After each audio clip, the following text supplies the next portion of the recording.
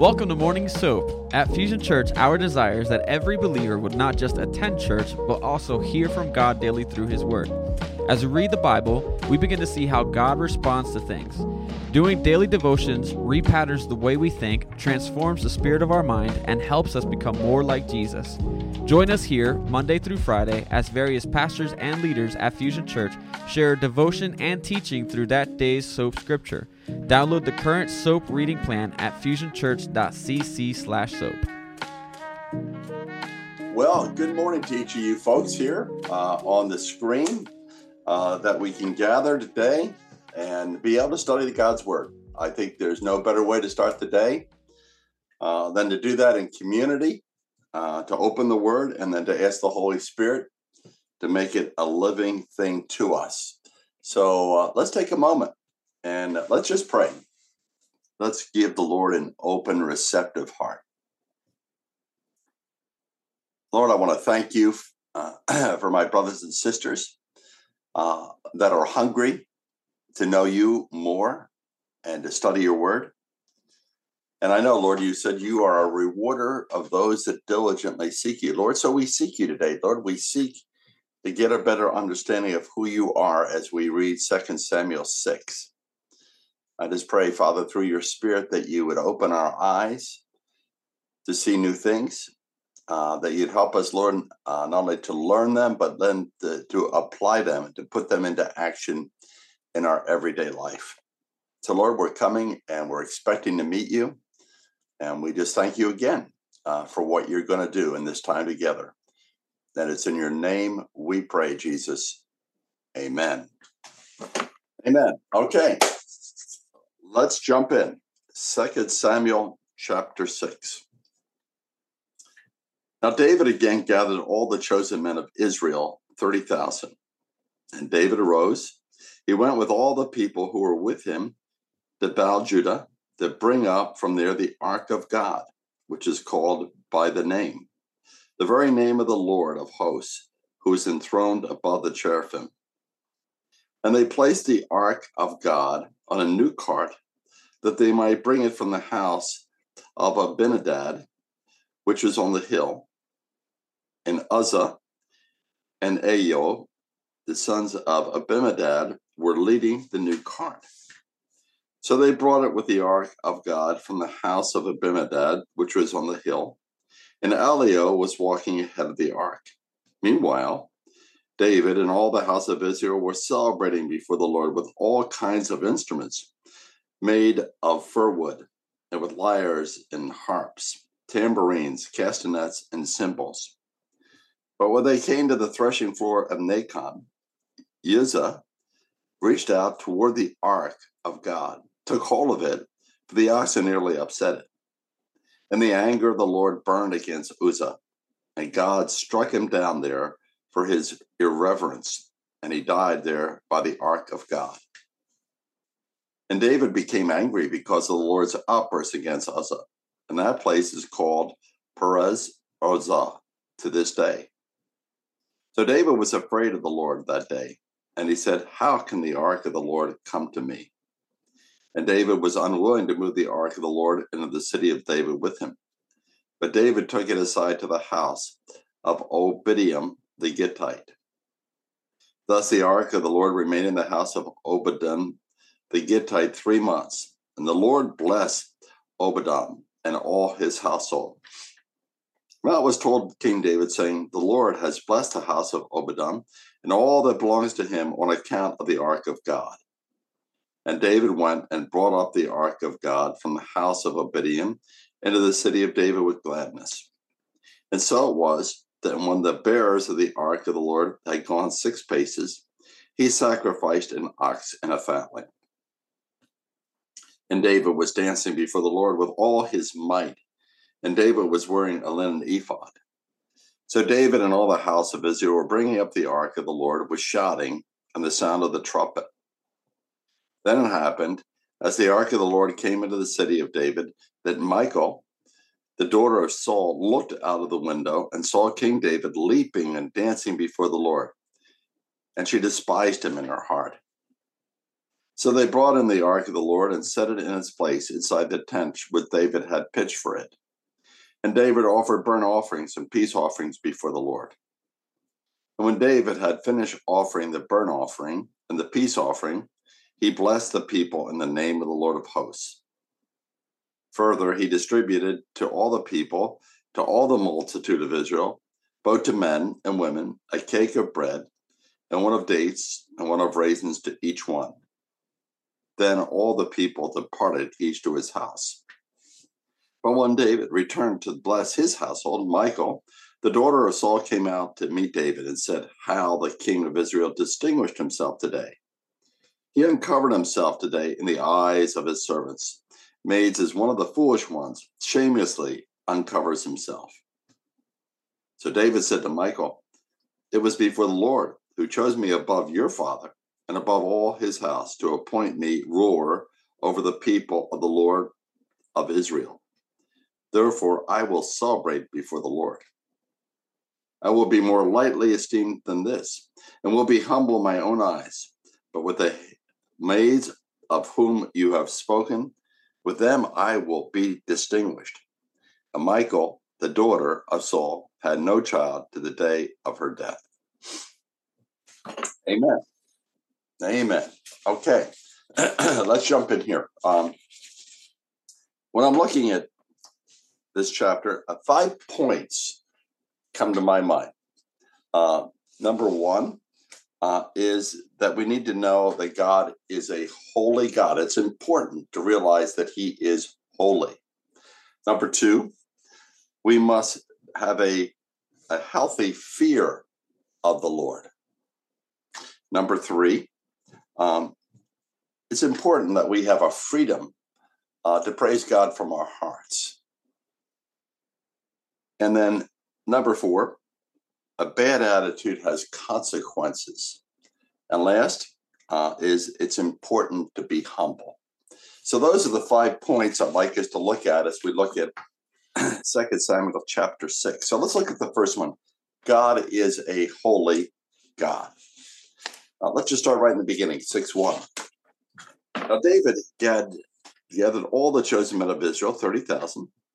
David arose, went with all the people who were with him to Baal-Judah to bring up from there the ark of God, which is called by the very name of the Lord of hosts, who is enthroned above the cherubim. They placed the ark of God on a new cart, that they might bring it from the house of Abinadab, which was on the hill, and Uzzah and Eliel, the sons of Abinadab, were leading the new cart. So here they are. They're trying to bring the ark forward. And then let me just jump over to verse 6 and 7.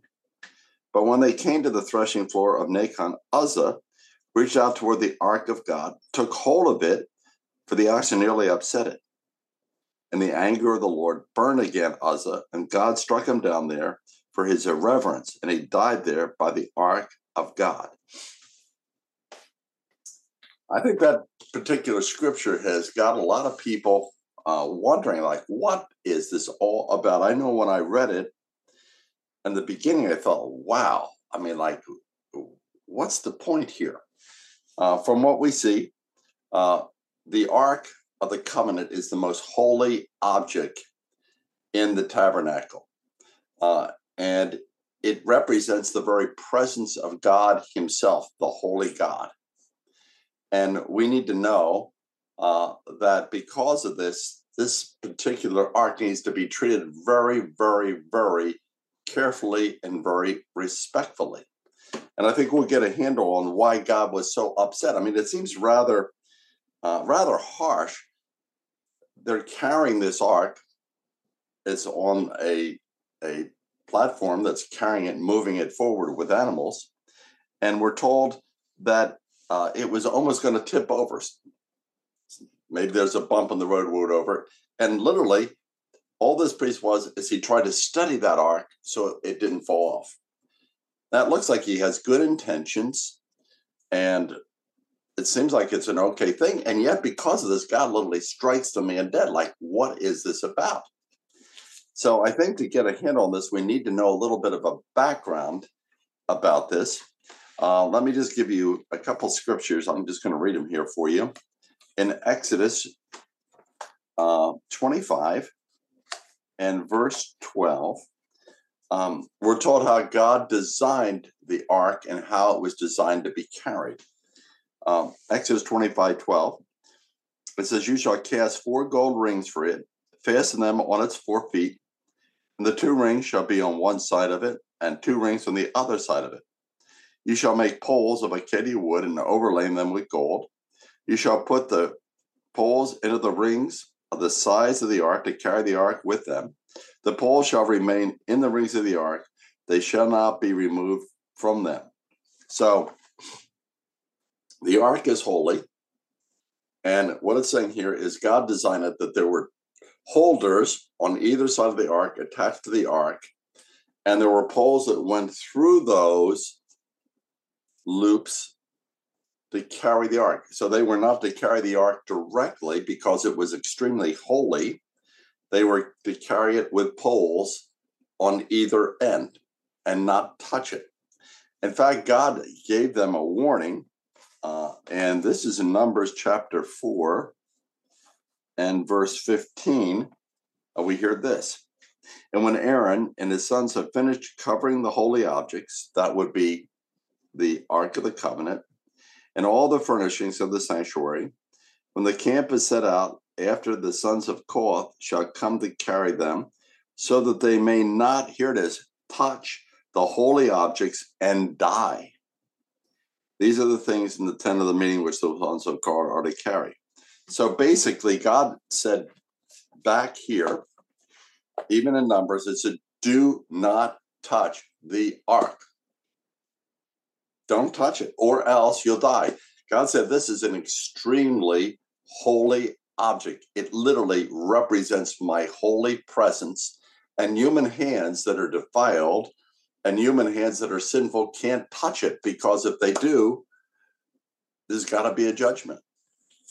And even though Uzzah had a good intent to study the ark, he should have known better than to touch it, because God warned them, hey, it needs to be carried in a certain way with poles on either end, and do not touch it, because God warned, if you touch it, you will die. This is an extreme object lesson to Israel, saying, I am a holy God. And even though you may think you're doing something right, if I've said it's holy and to do it a certain way, you need to do it that way, or else. I think we see an illustration of this in the New Testament. Another one we wonder about sometimes maybe is the story in Acts 5 of Ananias and Sapphira. Basically, people are contributing property to help people in need. And Ananias and Sapphira, they also give property. This is found in Acts chapter 5. The problem is, as they give the property, nothing wrong with that, but they lied to Peter saying, hey, we've given kind of like all of our money here, but they didn't. They were deceptive. And because of that, literally, God struck them down. And again, it looks very extreme, very harsh. But I think God was trying to say, both in the Old and the New Testament, these are object lessons that God is a holy God and we cannot play games with him. I think so often in our society, we talk about God as loving and God's kind and God's comforting and supporting, all these things, which he is. But we also realize not only is God loving, he also is a holy God that is totally sin-free, a holy God who is perfect. An illustration, let me give you just one other scripture of what happens when we encounter a holy God. And I think probably this is more than any other scripture in the Bible reveals his holiness. This is in Isaiah chapter 6. Let me read it for you. 6:1. In the year of King Uzziah's death, I saw the Lord sitting on a throne, lofty and exalted, with the train of his robe filling the temple. Seraphim stood above him, each having 6 wings. With 2 he covered his face, with 2 he covered his feet, with 2 he flew. And one called out to another, and they said, here it is, holy, holy, holy. It's the Lord of hosts. The whole earth is full of his glory. The foundations of the threshold trembled at the voice of him who called out, while the temple was filling with smoke. Now, here's what happens. Isaiah literally encounters the living God, the holy God, and here is his response. Isaiah 6:5. Then I said, woe is me, for I am ruined, because I'm a man of unclean lips. I live among a people of unclean lips, for my eyes have seen the King, the Lord of hosts. So we need to realize, I think, through these two stories of Uzzah being struck down and Ananias being struck down with Sapphira, that we can't just trifle with God. He is loving, caring, kind, but he's a holy, sin-free God, and he must judge sin because it's just disgusting to him. It's the antithesis of who he is. So, number one, through that illustration of the cart being tossed over and being struck down, Uzzah, we need to know God is a holy God, which leads to point number two, is we need to have a healthy fear and respect of God because he is holy. If you want to see that holy respect shown, if you look in Luke 2, there's angels that appear to a group of shepherds. And it says, the glory of the Lord came upon the shepherds. I mean, what that must have been like heaven invaded earth, literally. And what's the response of the shepherds? Like, oh, hey, that's cool. Really neat. I'm glad we could see the angels. No, they said here, they were terrified and they were frightened. When God shows up, mankind shakes. We see in the last book of the Bible, and I could give you other illustrations, but in Revelation chapter 2, John, the disciple, is on the Isle of Patmos. He gets a vision of the risen, resurrected, ascended Jesus in all his glory. In other words, Jesus showed up, and the response of John is, it says he fell at his feet like a dead man. We need to realize that when we encounter God, there's got to be a sense of awe that happens. It happens. Awe happens, and respect happens. And people, in a sense, fall on their face because they've encountered a God that's way beyond who they think he is in his majesty and his glory. They need to realize that God is not just one of my buddies. And I hear people refer to God, the man upstairs. I don't think we have a clue on just how big and holy God is. We need to realize that he's the almighty creator of heaven and earth, and that we are his dependent creatures. So I believe only God can show us this. We could read these scriptures about Uzzah and Ananias and Sapphira. We can hear about Isaiah. And you could say, hey, isn't that interesting? God's holy. I need to have a fear of him.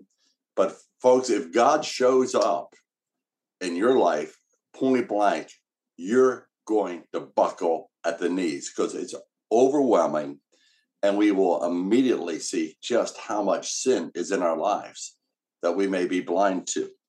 So number one, God is a holy God. And because he's holy, he has to judge sin. He has to, or he contradicts his own nature. Number two, because God's holy, we need to have a fear of respect of who he is. Not a fear that a lightning bolt's going to zap us, but just a respect and awe of how great he is. In Proverbs 1:7, it says, the fear of the Lord is the beginning of knowledge. In other words, if we want to be wise, it begins with knowing who God is and knowing who we are. In Proverbs 9:10, it says, the fear of the Lord is the beginning of wisdom. So if we really want to be wise and knowledgeable as Christians, we need to realize what the fear of God is and practice it in our lives. It says this, it says, not only is the fear of God the beginning of wisdom, And the knowledge of the Lord, it is understanding. It gives us understanding, this proper respect of God. It's a fountain of life. It leads to life. It prolongs our life. So let's know God is holy. And let's so not only know that, but let's have a healthy fear and respect of him. Okay, number 3. I think we need to know that when we praise God, we need to praise him freely and from our heart, not mechanically. So often, I think sometimes we go to church and we're locked up emotionally, and we kind of sit there kind of like stiff in the chair. Not all, but sometimes that's the way it is. I kind of think, I'm just kind of picking on the guys a minute. Sometimes we come to church, we sit there. Okay, we sit there and we're kind of solemn. But you put a guy out to a football game and they're crazy. They're hollering, shouting, going nuts. They're excited about this crazy ball that looks oblong, and they're shouting about this ball being thrown here and there. And yet they can have such excitement and enthusiasm there. And yet we can go to church and say, okay.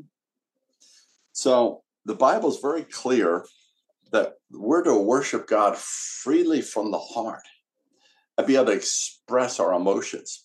And let me give you some illustrations. The Bible says it is biblical to clap our hands in worship.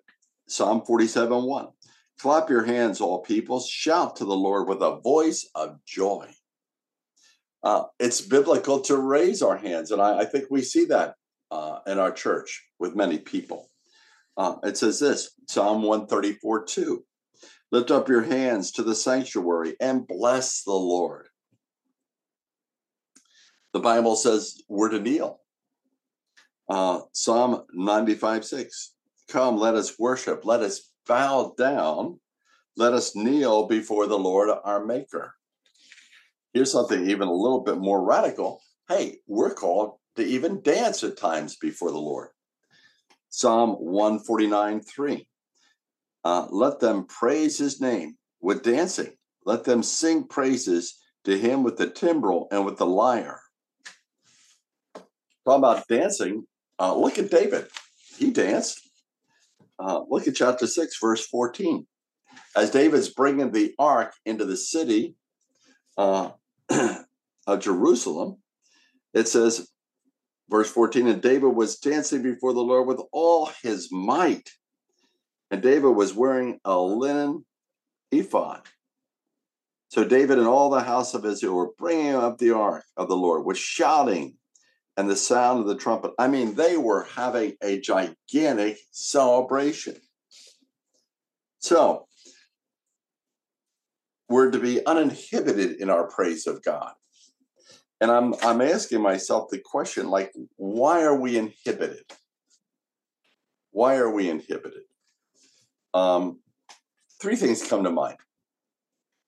Number one, maybe God is not very exciting to us. There's some people, for them, Christianity it's like a list of rules. Do this, don't do this. Do this, don't do this. And it's like, it's not very exciting. It's just like, it's sometimes boring. Sometimes it's a chore. Christianity is just going through the motions. Well, if you don't have a genuine conversion experience and an intimate walk with the Lord, it may not be very exciting to worship it. So I think that's one reason maybe there's not excitement of worship. People have not really made a heart commitment to Christ. I think number 2, why we may be inhibited in our worship, I think is maybe we've been raised to say that if you're worshiping God, it has to be very dignified. It has to be very proper. I know some people that have been brought up in those churches, you kind of sit there and you just kind of keep your mouth quiet and it's a proper setting. I think probably one of the major reasons why there's not a freedom in worship is because we're afraid of people's reactions and their judgments. Let me say it again. Maybe we're not free because we're thinking, hey, if I clap my hands or I raise my hands in church, people are going to think I'm a little weird. I know I've wrestled with that at times. There's been times in worship where I felt almost like I need to just get on my knees right in front of the chair I'm sitting on. And sometimes I've not done it because I'm thinking, that's going to look maybe weird, or what are people going to think? I don't know if you've ever had that. That's called, in a sense, quenching the spirit. Not that you have to do that, but if the Spirit's urging you, and I think sometimes the Spirit prompts us to let loose, and, like, I want to raise my hands, but I better not.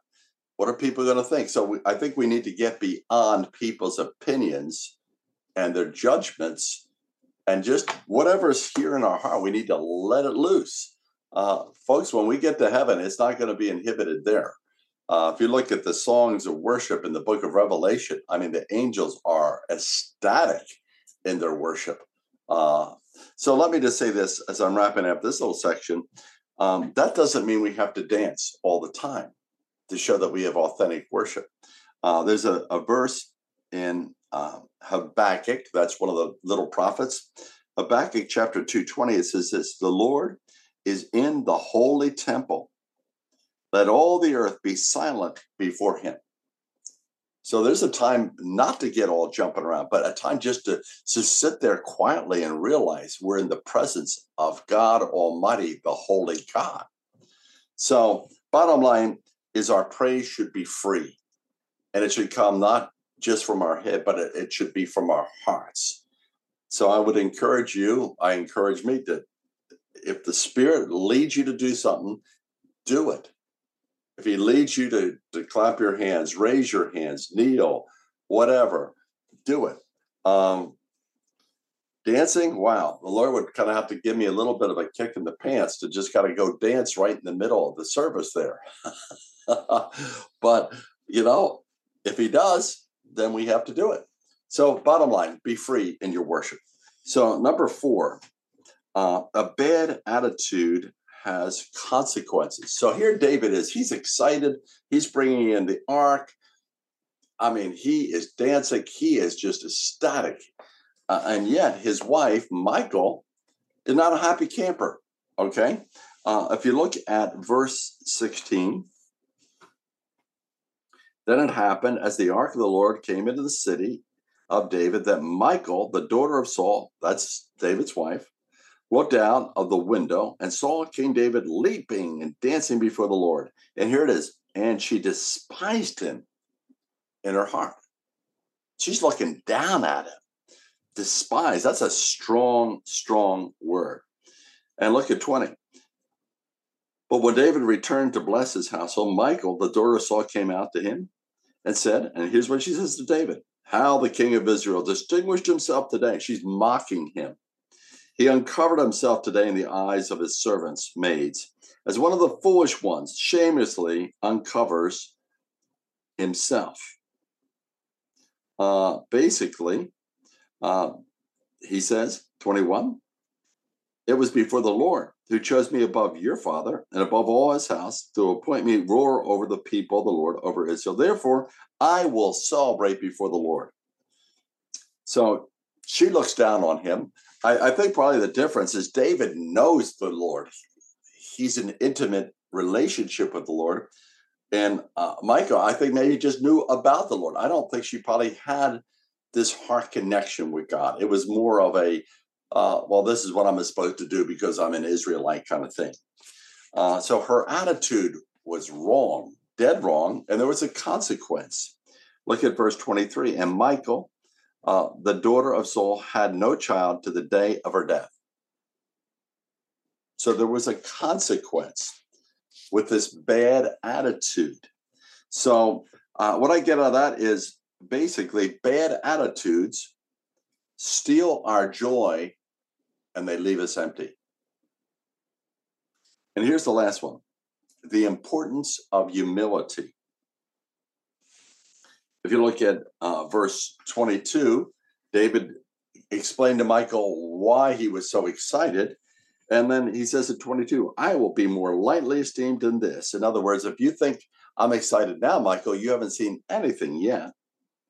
And I will be humble in my own eyes, but with the maids of whom you have spoken, with them I will be distinguished. In other words, I'm going to dance all I want because it's unto the Lord.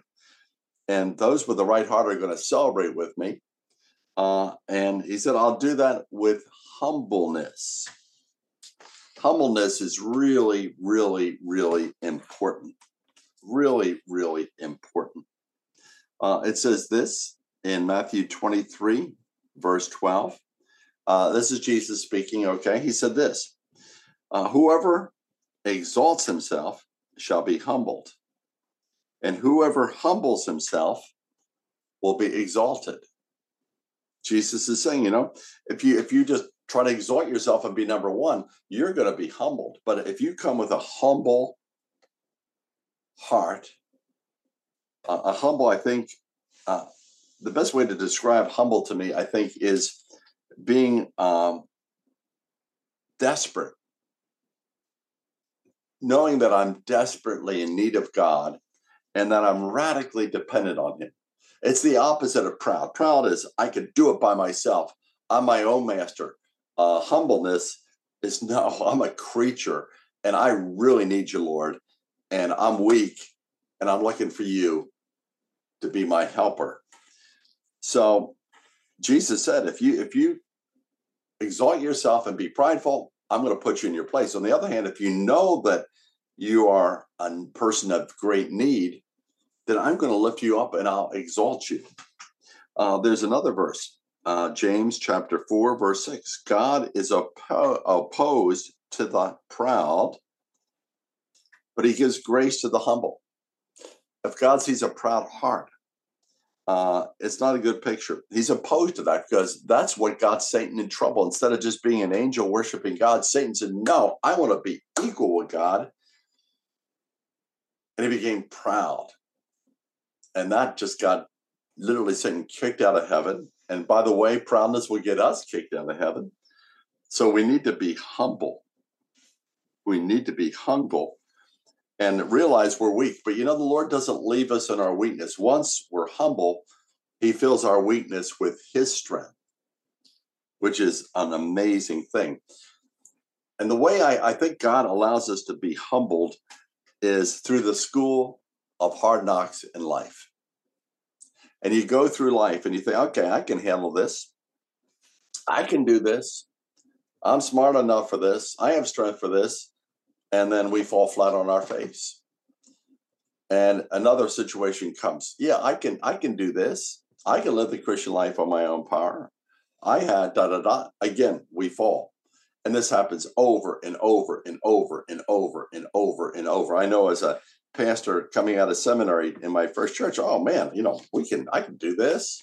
And just stay in the ministry long enough and you find out, man, you can't do nothing, period.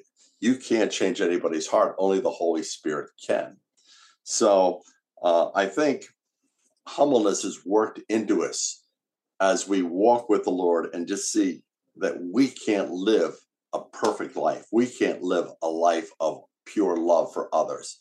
We can't live a life of forgiveness on our own abilities and powers.